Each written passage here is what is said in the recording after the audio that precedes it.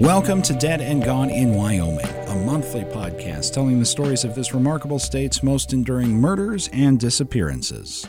As per our usual disclaimer, this podcast contains subject matter relating to disturbing and tragic events and is not suitable for everyone.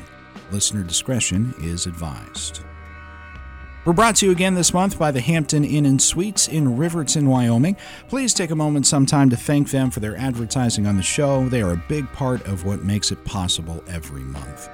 As are our Patreon supporters, Carol, Christopher, Kate, Kelsey, and Kim. Thank you all. Their financial support also gets them early access to every show, and we'd be honored to have you support the podcast as well if that's possible, and if not, that's perfectly fine too. We just love to have everyone out there listening. And I want to take a special moment right now to thank each and every one of you for subscribing and for returning each month to listen to the podcast. I've been overwhelmed by your responses to our stories and your reactions to them, your encouragement, and your support in our efforts to tell these stories every month. And I was thinking of you all as I wrote and produced this month's episode, especially those of you who have reached out, emailed, or interacted on social media about the show, because since we started the podcast at the end of last summer, we've been able to incorporate, for want of a better word, requests into our show. The Rollins Rodeo murders, the David Lovely disappearance, for example, were both cases brought to my attention by you guys. But from the beginning, there has been one case above all that has been asked for the most, and that is the case that we are bringing to you this month. The highest compliment that I receive as a storyteller is when I'm asked to hear a story from someone who already knows the ending to it. Many of you already know about the Vehar bombings, but I hope you enjoy today's episode and today's retelling nonetheless. I might even go so far as to venture to say hopefully you may learn a thing or two from our retelling of it. And for those of you who are not familiar with the story that you're about to hear, as I wasn't until a little over a month ago, I'll ask you to sit back and lose yourself in this bizarre riddle from 1970s Wyoming. We'll only be telling you this one case this month because it's one of the most complicated criminal cases in the history of Wyoming, and it needs some time to tell. And the ending to this one is as wild and woolly as they come. The four of them returned to the single-story brick home in Evanston at about 1 a.m. 67-year-old Vincent Vehar, a God-fearing and well-liked local attorney, along with his wife Beverly and the couple's two adult sons, 18-year-old John and 27-year-old Tony, were returning from a week-long trip to Laramie, where 18-year-old John had played in the Shrine football game. The Shrine Bowl had been around for a couple of years at that point. It's still the state's premier high school showcase. These days, it's sort of a postseason showcase, but at that time in 1977, it was a preseason all-star game for the upcoming year's high school seniors to showcase their skills on the gridiron to potential scouts, especially today, but even back then, and just gear up for their final prep season. It's now held in the middle of the summer, but back then, as today, in 1977, the Shrine game featured a week's worth of activities. At that point, it was in Laramie, and the entire Vehar family had traveled together in support of John's participation in those events before the Evanston standout returned to school for his senior year. The Vehar home was modest, very modest, you might say, and nondescript. Some overgrown bushes and shrubs dotted a short walkway to 7 steps leading up to the screened front door. 2 small curtained windows on either side were the only view of the residential street from the inside of the home. The 4 of them were tired from their journey. They weren't supposed to be home until later that day on Sunday, but they decided to press through and arrive late that night. There wasn't much room in the small home for all 4 of them, but it would just be for the one night. The older son, Tony, who is also a lawyer in Kimmerer, Wyoming, would be on his way when he woke up in the morning. Everyone retired for the night shortly after arriving home at about 1 o'clock in the morning. All 4 were in bed by 1:30, and probably all 4 were fast asleep by 2 a.m. And 12th Street in Evanston, Wyoming, was dead quiet at 3:30 a.m. that morning, except for the man pulling up directly outside in front of the home. He put his car in park, but left the motor running, because once he lit the fuse, every second would count. Being parked on the street directly in front of the home wasn't ideal, and neither was leaving the car's motor on, but that couldn't be helped. The man exited the car, careful to shut the driver's side door but not to slam it, and proceeded to the trunk of the vehicle. This was the tricky part, he knew. If something was going to go wrong, if he was going to get caught, it would be right then. The man popped the trunk to reveal his homemade bomb. The explosive device was abrasive and crude, consisting of little more than 30 sticks of dynamite basically taped together. And it was rather large, big enough where he'd need to carry it with both hands.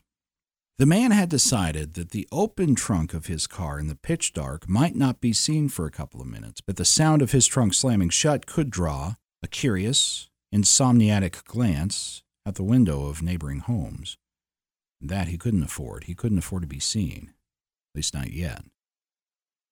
Then again, while his open trunk would be silent to the street for the few minutes he would need to carry out his plan, the open trunk would almost certainly draw to a stop any police car that might happen to pass through the area on patrol, at which point the officer would exit his vehicle, have a look around with a flashlight, and almost certainly find him crouched behind a bush on the lawyer's property alongside his large homemade bomb. Either way, for the next few minutes, he was going to be exposed, and that's all there was to it.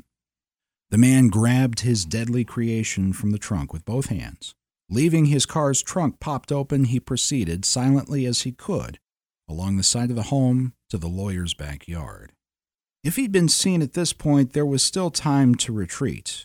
So there, in the Vehar's small backyard, the man stopped and squatted and looked around hard and carefully at all the other homes on the streets and all the other windows he could see, and then back to the street.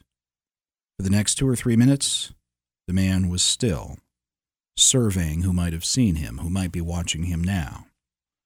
And then, after a few moments, satisfied he'd evaded detection by anybody, he extracted a lighter from his pants pocket. The bomb with 30 sticks of dynamite was powerful enough almost certainly to level the building from where it sat in the backyard. But here, a stroke of luck. The basement window had moved inward as the man had lightly pressed on it, and the window was large enough to gain entry for the device. The man positioned his bomb aside the window, opened the window with his left hand, and while lighting the fuse with his right, pushed the bomb inside, and then ran. Sprinting back around the home to the rear of the vehicle, the man slammed down the trunk, nearly threw himself into the driver's seat, and peeled off into the night. He was making a lot of noise now, enough noise to have woken up even the soundest sleeper on the block, but the noise didn't matter anymore, and the 60-second fuse on the bomb burned down.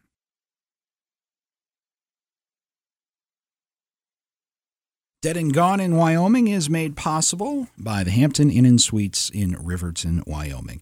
Riverton is a gateway to adventure located right in the middle of the cowboy state. I can't wait to return because it's a hub for experiencing the best that the state has to offer. It's a jumping-off spot for attractions like Yellowstone and the Tetons, world-class skiing, mountain recreation year-round, casino gaming, as well as cultural and historical sites on and around the Wind River Reservation. Riverton has easy access to the best of Wyoming, and when you're visiting, you'll want to stay at the best. The Hampton Inn & Suites is conveniently located right there in Riverton. They serve a free hot breakfast as well. Make plans to stay at the Hampton Inn & Suites in Riverton, Wyoming, and feel the Hamptonality. Vincent Vehar had been practicing law in Wyoming for more than 30 years. As a Uinta County prosecutor, he caught his first murder case in 1947 with the shooting death of 3 men inside a railroad boxcar. In 1949, he married Beverly, a farmer's daughter, and in 1952, the couple moved to inside Evanston. Vehar's law career in the small town took off. Soon he'd been elected as a commissioner to the Wyoming State Bar Association, and Vehar's philanthropic and volunteer plate was pretty full as well. He served as the regional director for the American Red Cross. By the 60s, having served as Uinta's county attorney for nearly 20 years, Vehar had moved on into semi-retirement. his focuses shifted to the slightly more political. While he still practiced law on a selective basis locally in Uintah County, in 1962, Vehar was appointed to the governor's Small Business Advisory Council. He also began actively endorsing judicial candidates in elections. The events that led to Vincent Vehar's death and the death of his wife and son in 1977 began with a hole in the ground in 1974. Now, Vincent Vehar was a big-time, big-crime lawyer. He was not practicing, say, tax law. He wasn't handling divorce cases. He and his office personally prosecuted every murder case in Uintah County and every other major crime case there for nearly 20 years as he was the county attorney. Certainly, he was aware of threats that were made against him by people that he convicted. Like any prosecutor, he'd certainly made some people upset over the years. But this also wouldn't have been news to him, and he would have been used to that kind of attention and as used to living under that sort of constant pressure as one can be used to. In 1974, in Bridger Valley, a man named Joe Hopkinson was doing some construction on his property. In the process, he filled in the water supply of a neighboring family, the Rowitzes. The Rowitz family sued Joe Hopkinson and won a judgment in the case, which is where Joe's son, Mark Hopkinson, enters the story. Mark Hopkinson was born in Fort Bridger, Wyoming on October 8, 1949. He was one of 4 siblings from a Mormon family that operated a small ranch near Evanston. Some background information on Hopkinson was done very well by a blogger with the moniker Suzuki Nathy. His blog, which is called Suzuki's Thoughts, Dissertations from the Desk of Suzuki Nathy, is amazing in its detail and thoroughness. I've actually spoken with Suzuki on the phone about a different case. I've always been impressed with his research and detail. And this is how Suzuki described Mark Hopkinson in a 2018 post. From an early age, Mark Hopkinson showed himself to be a very intelligent person, but also extremely cunning and manipulative. Although his father was often abusive, Hopkinson himself rarely bore the brunt of the abuse. He was always able to charm his way out of a beating. Additionally, Hopkinson was able to manipulate his parents and grandparents into overlooking practically anything he did, whether it be stealing, bullying, or cheating on a test. In Mark Hopkinson's mind, he was above the rules. He didn't have to abide by restrictions. Rules were beneath him, he thought, and he deserved to get everything that he wanted. In high school, Mark Hopkinson became a very popular athlete. He was handsome, tall, smart, well-built, and most of all, incredibly charming. Hopkinson was the star of the high school, a role model for boys, and the subject of attention and affection from the girls. Teachers always gave him special treatment and adored him. Hopkinson was always polite, always friendly, always easygoing, and always talkative and entertaining. But Hopkinson also had a dark side. Beneath the superficial charm Hopkinson displayed to others, there lurked an evil, sadistic, manipulative, self-serving man who possessed a huge ego, a disregard for the well-being of others, and a penchant for violence. Hopkinson was often a troublemaker in school, and he used his charming personality and smooth talk to avoid any disciplinary punishment. Hopkinson often cheated in his athletic games, or convinced his fellow players to cheat. He didn't care about the rules of the game he was playing, nor did he care about the ethical issues of playing dishonestly. All that mattered to him was winning. Hopkinson was a very poor sport, losing his temper whenever he lost a game. Most frightening, however, was Hopkinson's penchant for sexual sadism and animal cruelty, traits very common among psychopaths. If nothing else, Mark Hopkinson was a bona fide psychopath, a charming, pathological liar who was manipulative and narcissistic to an extreme level, and a man who derived pleasure from inflicting pain on others and manipulating people to do what he wanted. As a young man, Hopkinson allegedly had a habit of using his charming personality and his good looks to lure unsuspecting young teenage girls to his trailer park. There he would drug them, strip them naked, sexually abuse them, take pornographic pictures of them, and sell the photos to potential buyers, or use the photos as blackmail against the girls. Hopkinson also had a love of firearms and hunting. While it was not unusual for boys in rural Wyoming to own a gun, Mark Hopkinson was not content with simply shooting rocks and beer cans. Instead, he shot small, helpless animals like jackrabbits, prairie dogs, and chipmunks. On one occasion, Hopkinson shot and killed a deer that was walking on the side of the road. He didn't kill it for food or even for its antlers. He shot the animal just for the fun of it and left the body lying in the open to rot away. It wasn't long before Hopkinson also began committing petty crimes. At the age of 17, Hopkinson burglarized several of his neighbors' houses, including those of his best friends, and stole a large amount of guns and truck tires. When he was arrested for that crime, Hopkinson used his charm and manipulation to talk his way out of a harsh sentence. He promised he wouldn't do it again. He told the judge it was just a silly teenage prank. His charming personality and faux apology fooled the judge, and Hopkinson was released without going to prison. He even managed to win back the trust of his neighbors and friends, who openly welcomed him back into the same homes he had previously robbed. In his senior year of high school, Hopkinson became the star of Bridger Valley's football team, earning an athletic scholarship to the University of Arizona. Abruptly, Hopkinson dropped out of the university in the early 70s and later surfaced in New Hampshire in 1972, where he was arrested for possession of marijuana with intent to distribute. He pleaded guilty to those charges and was sentenced to 5 years in prison on April 19, 1973. As usual, Hopkinson eventually charmed his way into having his sentence commuted to just 3 years. After serving that sentence, Hopkinson was released on parole in 1975 and moved back to Bridger Valley, Wyoming with his new wife, Judy. No one knew it yet, but the stage had already been set for Mark Hopkinson to carry out the worst crime spree in modern Wyoming history. Those the words of Suzuki Nathy, and again, my thanks to Suzuki for his amazingly thorough work. You can see his blog at suzukisthoughts.blogspot.com. It really is impressive work in a variety of different cases. So following the Roweitz family successfully winning that judgment against Mark Hopkinson's father over the water dispute, the son, Mark, paid the Roweitz family a little visit. In 1976, Mark Hopkinson approached the Roweitz family, and at first he seemed very polite and conciliatory.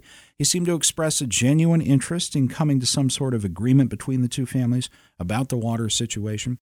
Frank Roweitz, he heard what Mark Hopkinson had to say, but ultimately he decided he was not going to comply with the requests of Mark and his family. After all, Roweitz had the courts on his side. He didn't have to listen to anyone. And this is where the first sign of the real Mark Hopkinson was revealed to Frank Roweitz, but it wouldn't be the last. Mark became enraged, began yelling and frantically pacing. That's as far as things would go that day.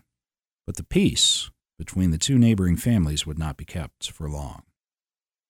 In May 1976, Frank Roweitz and his daughter were eating lunch outside when they noticed that Mark Hopkinson's vehicle was circling the property repeatedly. Roweitz began to approach. Mark stopped his car and got out, and the two began yelling. Mark wanted Rowetz's trailer moved, feeling it had invaded the Hopkinson property. Frank Roweitz was having none of it, and the confrontation escalated. The last thing Frank Roweitz said before being knocked unconscious was, "Come and get me." At about that moment, Mark's father, Joe, snuck up from behind on Roweitz and hit him over the head with a hammer. The beating continued after Frank had fallen, and Frank's daughter, who was 21 and pregnant, attempted to come to her helpless father's aid. She succeeded in at least drawing Mark Hopkinson's rage away from her father, but now the focus of his derangement was on her, and she paid a price for it.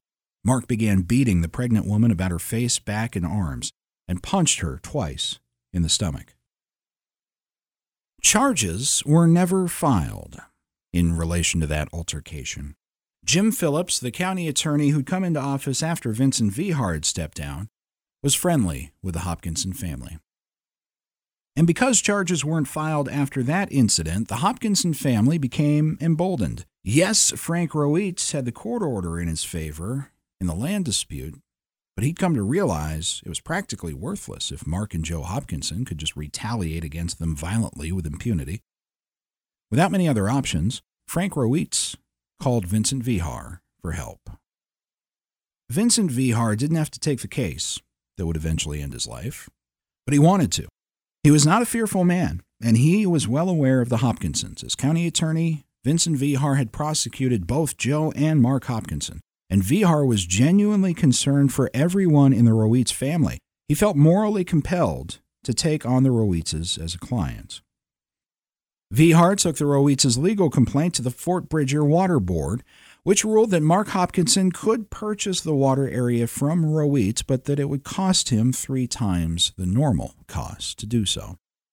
The ruling was bittersweet for the Hopkinson family. They'd won, in a manner of speaking, but their victory would cost them more than Mark Hopkinson and the rest of the family felt it should. Eventually, Mark Hopkinson simply refused to pay the extra cost. The county responded by threatening to take Hopkinson to court if he didn't pay. And that's when the death threats began. County board members were stalked. They would return home at the end of the day to find their windows shot out. Members of the Rowitz family received threatening notes on their doorstep. The stalking and the threats were the last straw. In January 1977, members of the county board, along with the Rowitz family, sued Mark Hopkinson for the $12,000 in fees he already owed, but also an additional $50,000 in damages for Mark's harassment over the recent months. There's no way of knowing if anyone but Mark Hopkinson himself had any idea then how far he would go to make sure he was never compelled to pay $1 asked for in that lawsuit. The first thing Hopkinson did is approach an employee of his, a man named Jeff Green, as well as 2 of Green's friends, about the idea of carrying out some kind of action against Vincent Vehar. The idea was simple. If Vehar went away, so too would the lawsuit. Jeff Green himself was relatively harmless, 21 years old, a social outcast. He more wanted to please Mark Hopkinson than anything else, but Green had some legitimately bad friends. Shortly before, a 15-year-old girl named Kelly Wykuski had been kidnapped, raped, murdered, and her body sexually mutilated, and there were a lot of rumors that 2 of Green's friends were involved. This is how the plot began.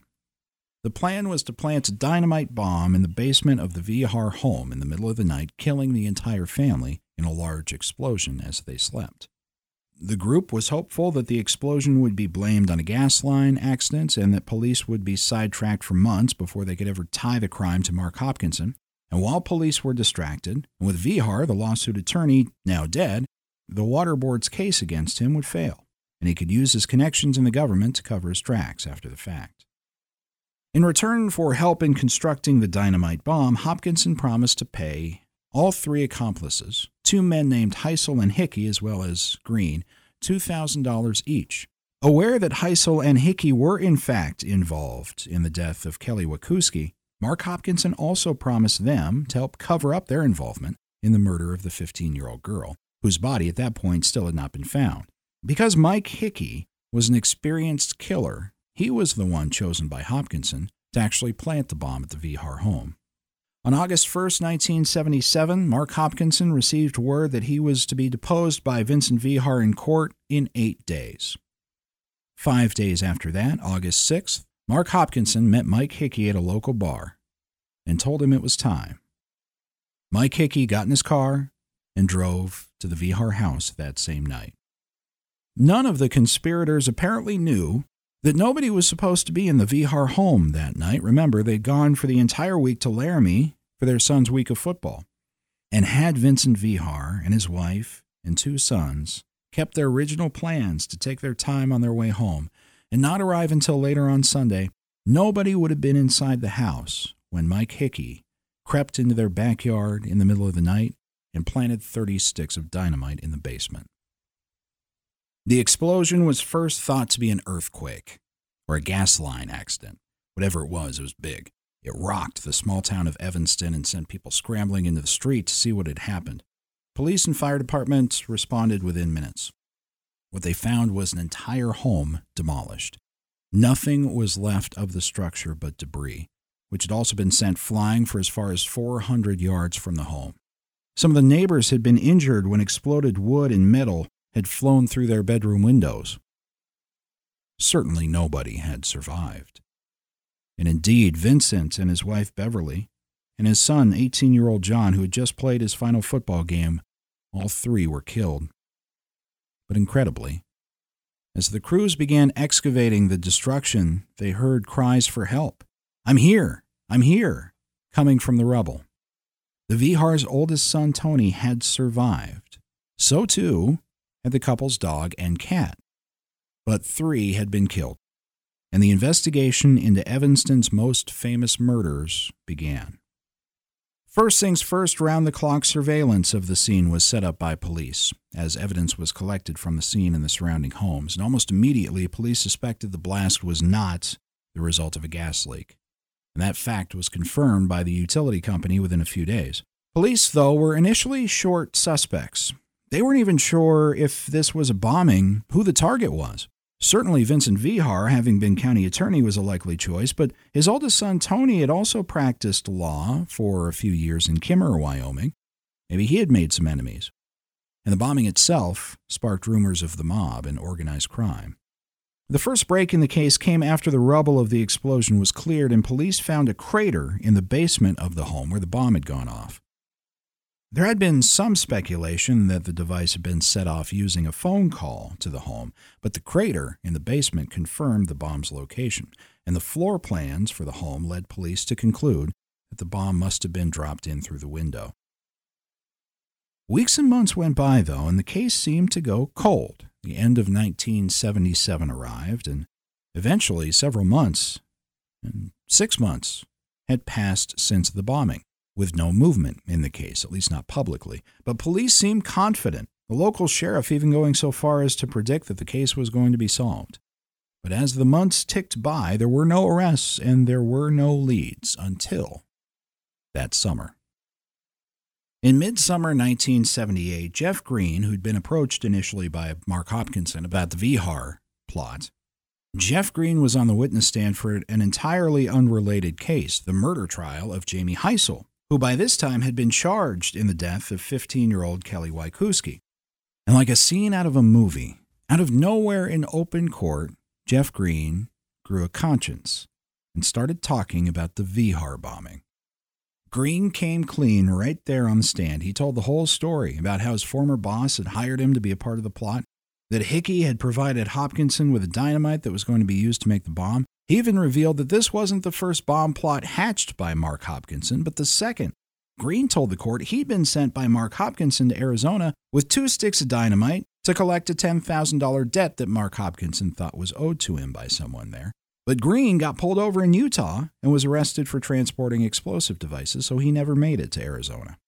And according to Green, the Vehar bombing wasn't even the first time Mark Hopkinson had tried to kill Vincent Vehar. Some months before, Green said, Mark Hopkinson had hired a man to wait outside Vehar's office and shoot him as he walked out. But when Vincent Vehar did come out of the building, he was walking and talking with someone else, and the sniper got cold feet. After Green's testimony in court, the conspiracy fell apart. Police found Mike Hickey in California and asked him about his involvement in all of these matters. At the time, he denied any connection whatsoever, but he promised to return to Wyoming shortly. And upon his arrival back in the state, he was charged with the Wykusi murder. In order to save Hickey, Mark Hopkinson came up with a plan whereby Hickey, Green, and him would all tell stories implicating Heisel. Eventually, this did lead to the dropping of murder charges against Hickey and the indictment of Heisel for the Wykusi murder. Nonetheless, Hickey did end up in prison. He went to prison on burglary charges in the spring of 1978. Then, Mark Hopkinson and Hickey were tried on federal charges coming out of Jeff Green's attempt to plant the car bomb in Arizona, and as a result of that trial, Mark Hopkinson, but not Hickey, was convicted, sentenced, and confined to a federal prison in Lompoc, California. And by then, Mark Hopkinson had told several people that Jeff Green was a dead man. While he was locked up at Lompoc, Mark Hopkinson had unlimited access to the telephone, and he used it to call a former roommate, a man named Hap Russell, and arranged to have him visit. And according to prosecutors who later tried this case, these conversations were the precursor for the murder plot to kill Jeff Green. Hap Russell soon after contacted a man named John Suestada. During their meetings, several $1,000s changed hands, and the two were able to determine the location of Jeff Green, who had gone to Iowa to attend the funeral of his grandmother in mid-May 1978. Jeff Green and his mother returned the night of May 17th, and on the morning of May 18th, Jeff Green disappeared in the company of 2 men. Jeff Green's body was found 2 days before the opening of the grand jury investigation into the Vehar bombing. Mark Hopkinson was then indicted for, among other crimes, the murders of the Vehars, as well as Jeff Green, and brought to trial on September 3, 1979. And after the jury returned their finding of guilty on all 6 charges, they were asked to deliberate as to whether the death penalty should be imposed for the 4 murder convictions. The jury returned a recommendation of life imprisonment for the Vehar counts, but death for the murder of Jeff Green. So Mark Hopkinson was sentenced to death for the murder of Jeff Green. Mark Hopkinson was executed by lethal injection at the Wyoming State Penitentiary in Rawlins on January 22, 1992. He maintained his innocence until death. And a few people, not many, but some in Wyoming, still question his involvement in the Vehar bombing. Of the 3 conspirators, Mike Hickey was the bomber at the Vehar house. Mike Hickey also later confessed to killing 15-year-old Kelly Wykuski. But other people, including Mark Hopkinson, had already been sentenced to these crimes. As of last word in 2011, Mike Hickey, the Vehar bomber and the murderer of Kelly Wykuski, was living a quiet life, a free man, in Lone Tree, Wyoming.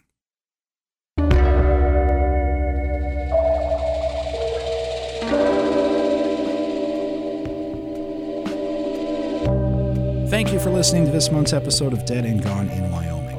As detailed as we were able to get here in this half hour or so, in some ways we barely scratched the surface of Mark Hopkinson's criminal ring and all the different connections with the Vehar murders. And there are several good books on the topic out there. Attorney Jerry Spence has a probably slanted but insightful take in his book, Gunning for Justice. And I haven't read this one, but it looks good. Legacy of Fear, Mark Hopkinson and the Bridger Valley Murders. As you heard, this is a story straight out of a movie script, and there's a lot more to be told about it if you want to read into and look into it further. But unfortunately, that's all the time that we have for this month. Thank you so much for listening. Thanks to our Patreon supporters for going the extra mile as well. One final thanks to Hampton Inn & Suites in Riverton, Wyoming for their support of the show as well. For everyone at 10cast and county10.com, I'm Scott Fuller, already looking forward to bringing you the next episode of Dead and Gone in Wyoming.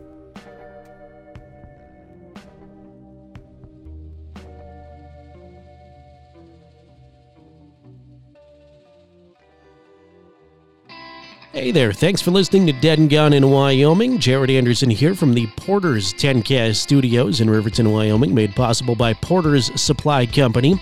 By the way, if you're interested in more Wyoming-based podcasts, we'd love it if you'd check out some of the other 10Cast Network shows. Wyoming counselor Lance Godey discusses mental health issues and how to have more positivity in your life on the Positively Mental podcast. Hunting legend and entrepreneur David Merrill and expert fisherman Patrick Edwards talk all things hunting, fishing, and outdoors on the Radcast Outdoors podcast. Central Wyoming history is discussed in depth on Rediscover the Winds, a Wyoming history podcast. And for daily conversations, news updates, and reports from the field, check out the County 10 podcast. All of those shows and more can be found on Apple Podcasts, Google Podcasts, Stitcher, or whatever your favorite podcast app is, pretty much. You can ask to hear them on your smart speaker, follow 10cast.county10.com, or like 10cast on Facebook. And as always, for more Wyoming news, visit county10.com.